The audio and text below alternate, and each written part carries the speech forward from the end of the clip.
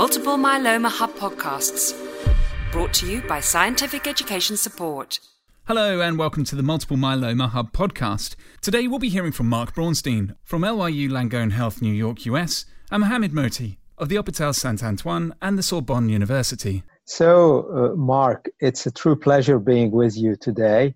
And I thought that part of the ASH 2020 virtual meeting, we had some very nice long-term follow-up data about auto-transplant, the 40 trial, the EMN trial, but also the IFM 2009 trial. And to make a long story short, I believe that based on these results, especially the long-term overall survival advantage seen with the EMN trial, auto-transplant is here to stay, and in my opinion, whenever possible, should not be delayed. So I wonder, what do you think? Do you share the same conclusion? I do. I think we have the, first of all, thank you. I agree. It's a privilege to speak with you this morning, and thank you to the Myeloma Hub for coordinating this. I agree. It is a exciting time in the field when we can debate the role of transplant because we have all these effective agents for induction. But I think the data from the EMN study is very encouraging that it was read out to the point where we can see a slight benefit of overall survival with the transplant arm. I think there were, as you mentioned, several exciting studies this year for looking at the role of transplant versus just conventional treatment consolidation. And I think all the studies conclude that there is a progression-free survival benefit, and even a benefit in terms of minimal residual disease negativity, which is, as we both know, kind of a surrogate marker for overall survival. So I think that all these studies combined strongly advocate for the role of upfront transplant for consolidation after induction. Which regimen you use for upfront induction is debatable as well, but I still think that they support the role of transplant. Do you agree? Yeah. I mean, I think we are on the same line. And to be fair and balanced, in our IFM 2009 study, actually, we didn't see, despite a long-term follow-up, an overall survival advantage in contrast to the EMN study. And I think that can be explained by the prior induction regimen used in the IFM.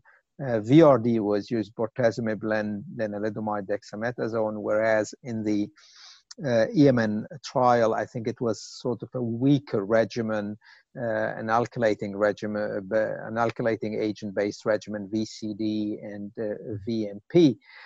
Nevertheless, I think what we've seen in the IFM 2009 trial is the really high rate of deep MRD negativity. And as you nicely mentioned, this is a clear surrogate marker of long-term follow-up.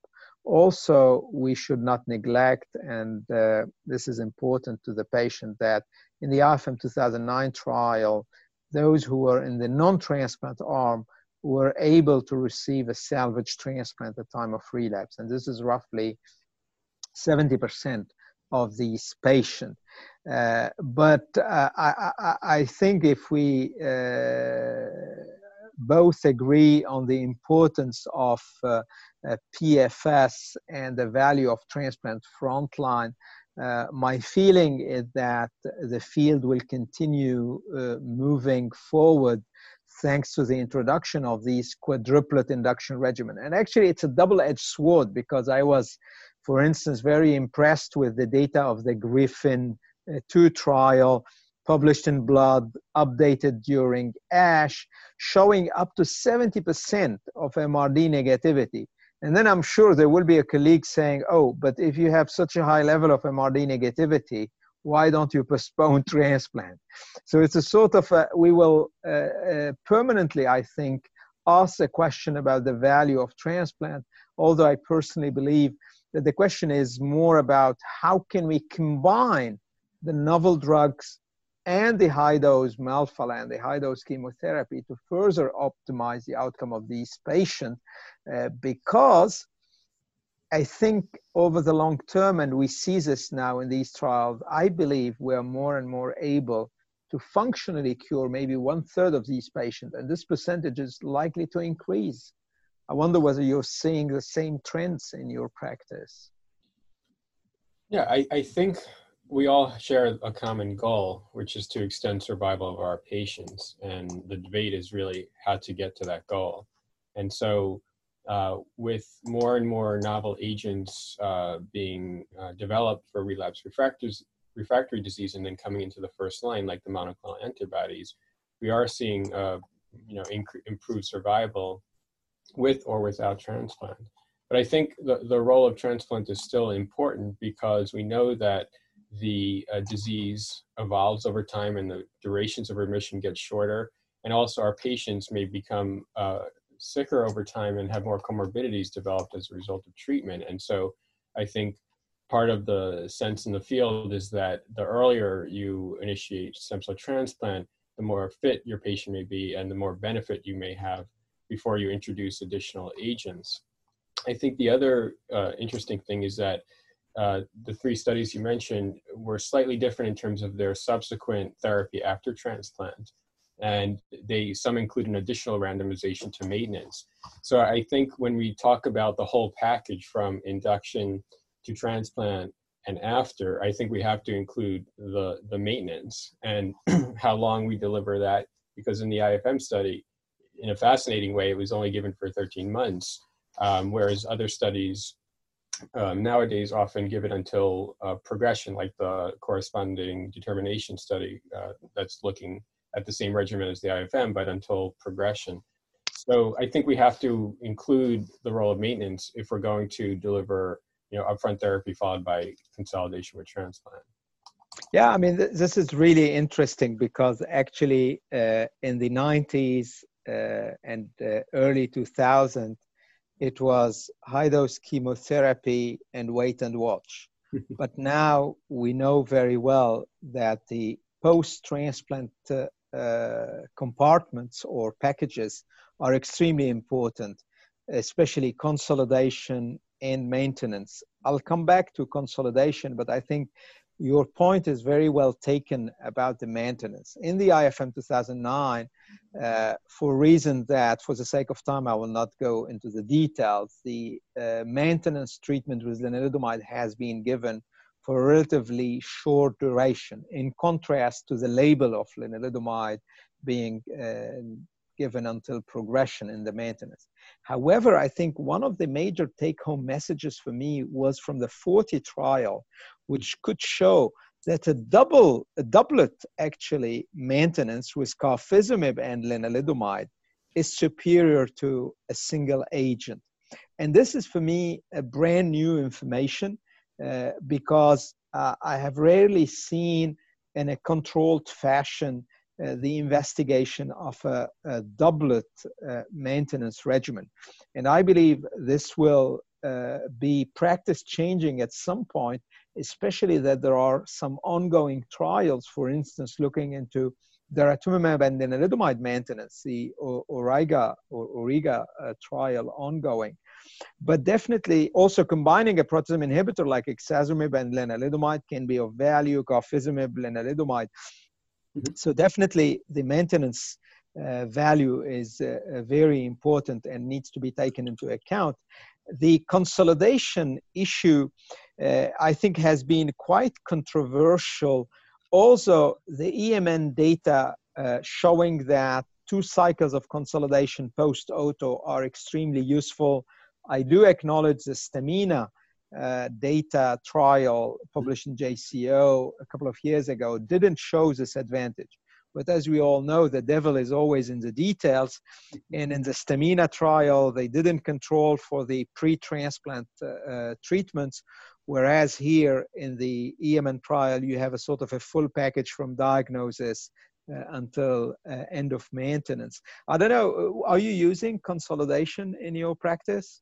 It's an interesting question, especially when you have a patient who either didn't achieve stringent CR prior to the transplant or still has residual disease, call it 5% plasma cells or MRD positivity after transplant, the question always becomes, do you consolidate them further with a triplet regimen that they got with induction, or do you go right to maintenance? And for patients who do have residual disease, I do tend to consolidate with 2 additional cycles of their induction regimen.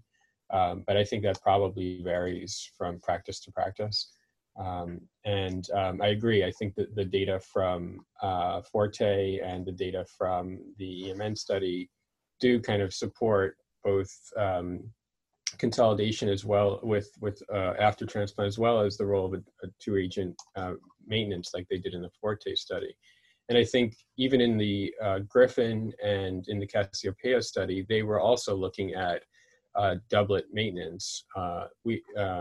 Although in the Griffin study, they did not randomize the patients to either daratumumab and lenalidomide versus lenalidomide alone. If you received the daratumumab up front, you stayed in that group for maintenance, whereas the Cassiopeia did randomize patients for a second randomization after transplant. So I think the Stamina study, as you said, did not offer a compelling reason to consolidate or even to do a tandem transplant. But I agree, they are separate studies. And I think that while we can debate the role of consolidation, I do think that maintenance is critical. And we are involved in the Auriga study. And, I think that, we have all these new agents that are fairly well tolerated and can be considered as part of a maintenance regimen, like daratumumab or like carfilzomib. And so I think there's going to be a lot of research that will, shed light on what the most ideal maintenance regimen is. But I think at some point it becomes a question of whether we're giving maintenance now or just, continuous therapy with, their induction regimen until progression.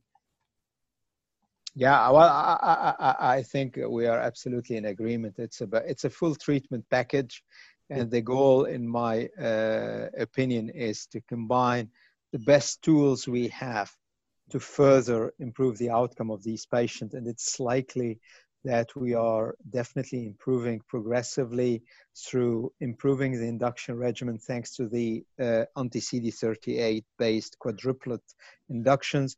We are improving the post-Malphalan thanks to consolidation, thanks to maintenance, but thanks also to refinement of the maintenance approaches.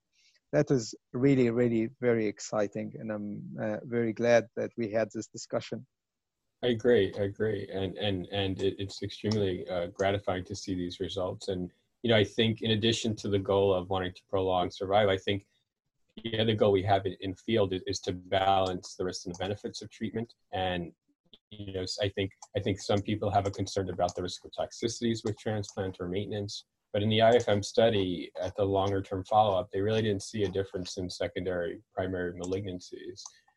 So I think we have a combination of the long-term safety and the efficacy to support stem cell transplantation. Well, that's a wonderful conclusion. I have really enjoyed it and wish you some very nice end of the year holidays, Mark. Take care and stay safe. You as well. All the best. Thank you. Multiple Myeloma Hub podcasts, brought to you by Scientific Education Support.